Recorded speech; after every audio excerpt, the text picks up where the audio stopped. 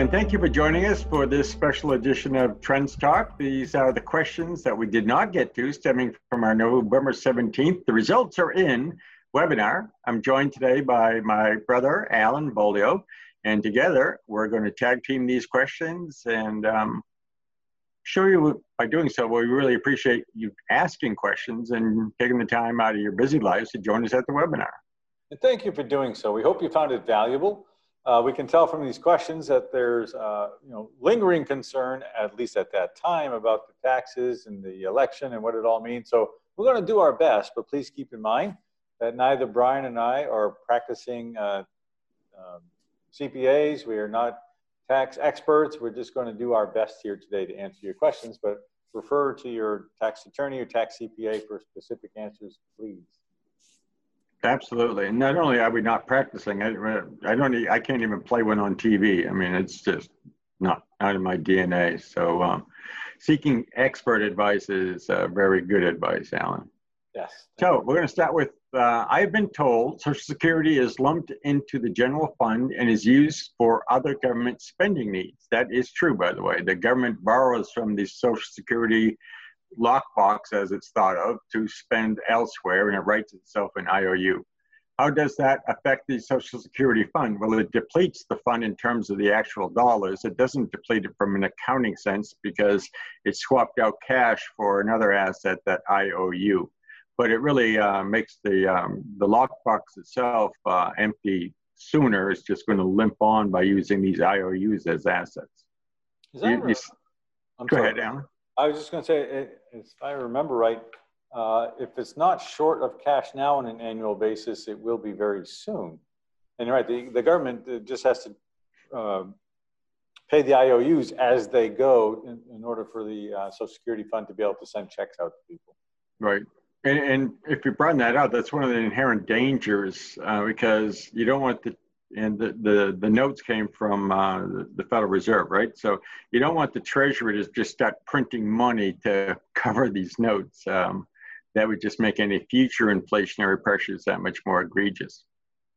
Yes, certainly would. Next question, if you don't mind.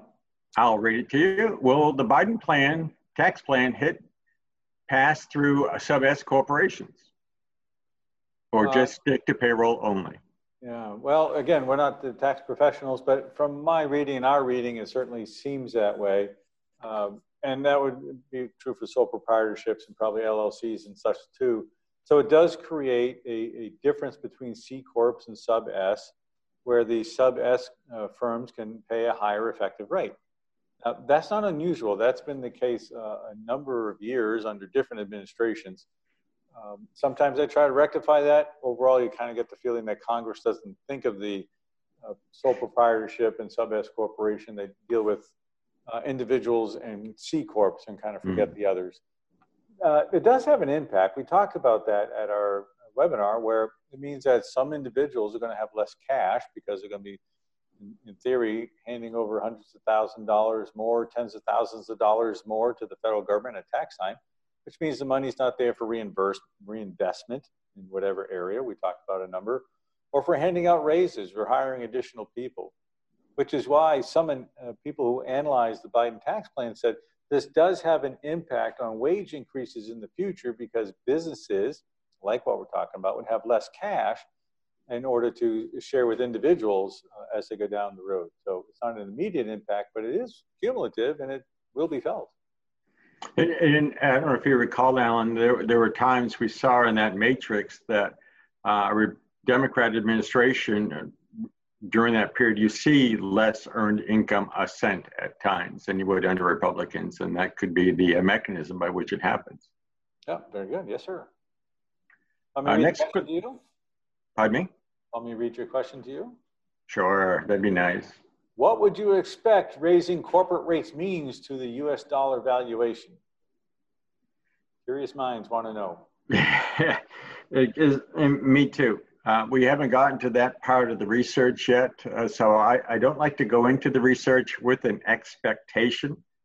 You know, the exchange rate is so much more than just interest rate or tax rate differentials. It has to do with emotions. It has to do with expectations over the long term. So what I'm going to do along with you, Alan, is we're going to try and figure that out because we think we know what the trend is for the 2020s. So it's within that context that I want to see if that puts any pressure one way or the other on the USD. I don't think it's going to for any given, well, it may for, a month or something, but over a 6-month period of time, there's probably going to be other factors blowing it. But I want to know if there's a longer term pervasiveness or pressure being brought to bear on the USD. We're going to answer that question at our December webinar. Couldn't agree with you more on all of that. And while we're on the subject of the dollar, may I ask you another question that came in? Sure. How serious is the competition from Chinese currency to dominate US dollar as world currency? Well, they take it very seriously, and certainly it's noteworthy that you see about 10% of oil contracts now being written in the Chinese currency. And if nationalism continues and we vacate the Middle East, China's going to go in there in that vacuum of power, and that'll bolster their credibility and their currencies. And I try not to do this with blinders on, Alan, as you know. Their economy just is no match for ours. So they're already a world currency as we are, and one of the world reserve currencies. But we're still by far and away the #1 currency. And that's been true whether the USD is strengthening or weakening. And with us becoming such an important oil and natural gas center for the world, that also argues against the winds going too far in the Chinese direction in terms of their currency. I agree. And would you think and agree also that trust has a certain, and stability has a certain weighting in through there too, as far as a dominant currency?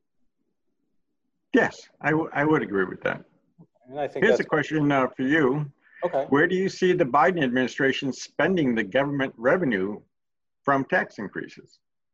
I think we're going to see the administration spending money in climate change and battling climate change, renewable energy, everything, as we mentioned in the webinar, everything will be tilted in that direction. And as we saw in the news today, John Kerry is the new climate czar, or will be when President-elect Biden assumes office. And he's setting up to do this in a big way, do it seriously. So I think any additional revenue, as if there's additional revenue, but certainly spending will be tilted in that direction, which means, as we talked about before, we're not going to look for any paying down of the national debt, and we're not going to look for a quick flip to balanced budget anytime in the near term. Couldn't agree with you more. We were talking about this next question, Alan, but I'll read it. The rate of tax for pass-through small businesses is probably at least 35%. And I assume that's probably an effective rate, roughly 9% higher than C Corps. I assume that's 9 percentage points higher than C Corps. Is this a problem? It certainly seems inequitable. Well, if you're the one paying the tax, it certainly feels inequitable too. We did mention it before. Is it a problem? Well, it's a problem to the individual, but it's not a problem in aggregate. We've been there before. The economy has grown, the economy has contracted, but it's not an inhibitor to growth. As we look at history, it just feels like more of a burden in a certain part of the population. It is not easy to switch from sub S to C because you can't go back again. If I remember which way that one swings, Brian, which way the door swings on that. But it is an option that people have when they set up businesses. There are options to C. One of the options for C is lower taxes. There are other options for being a sub S. So you kind of choose that, knowing which way the door swings and making your plans accordingly. Yeah, I remember going through that rather laborious exercise, and the only thing you can hope is that they don't change the laws on you or make it grandfathered back so that you made a bad decision. But we all had those calcs to run. Another question was, how can the effective increase in tax rate not have a significant impact on the economic forecast? Well, as you know, and we'll go through, we had a pretty gradual increase coming up here. It's not a sharp V all the way to the peak. And so the gradual decline speaks well to the impact that some tax increase may have, if there is a tax increase, with the Republicans perhaps holding the Senate. That's not even a given at this point that we're going to see this tax increase. And if it does happen, it would not surprise us, and neither would it necessarily cause us to redo the forecast, not at this time. I think that's very key, Alan, that it's not a given that there's going to be a tax increase. We really need to see which way the Senate goes, or through Georgia. And on the other side, we could argue, we also don't know if there's going to be another massive stimulus bill eventually coming out of the government, which could be a wash, right? We tried to make the point in the webinar, macro is one thing. Who are the individual winners and losers beneath the macro? At the micro level is a totally different story. And there always are winners and losers. Absolutely. And PPP2 can certainly make a big difference as we go forward. So another question here is related to, Africa. Where is Africa currently? I don't know where their emissions are, because that's the second half of the question. I would just ask that questioner to go to the source that's on the slide, which is BP, Statistical Review of World Energy, Carbon Dioxide Emissions. So BP, Statistical Review of Energy, Carbon Dioxide Emissions, and you can probably find Africa there. I'm going to take this next one. When do you think is the best time to start deploying cash into the energy sector? Are we there yet? We could very well be there. Within our optimizer model, we do not include the energy sector. We haven't found it to be efficacious in that regard. It didn't add any alpha to our efforts. But that doesn't mean that individual stocks or someone who can time the market through some innate ability wouldn't be able to do well. Don't mean to say that you can't. Our advice is reach out to Clark Bellin of Bellwether Wealth. He's our wealth management guru, and he has no aversion to that sector, and he'll be glad to talk you through the different decision points in that regard, but we're not the right person for that. No, and you can send either one of us an email, brian@itreconomics.com or Alan at, and we'll handshake you over to Clark if you're not already talking to him. Good point. I'm going to read this last question to you. Could a long-term shift be in play where consumers reallocate their budgets toward more physical goods, bikes, boats, second homes, and away from travel and tourism? Well, the key there is long-term. If you mean 21 and 22, 2021 and 2022, I would agree.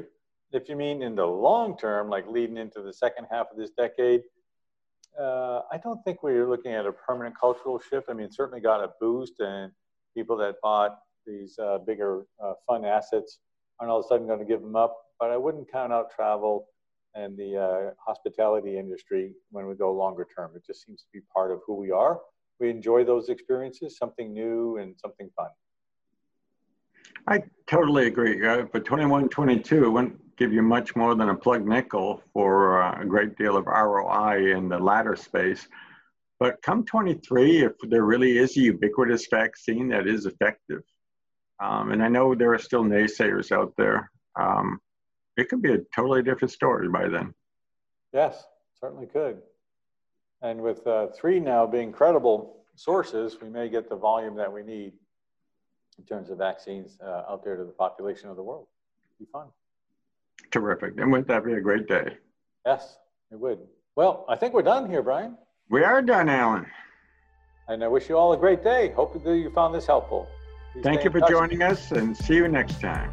Yes, thank you.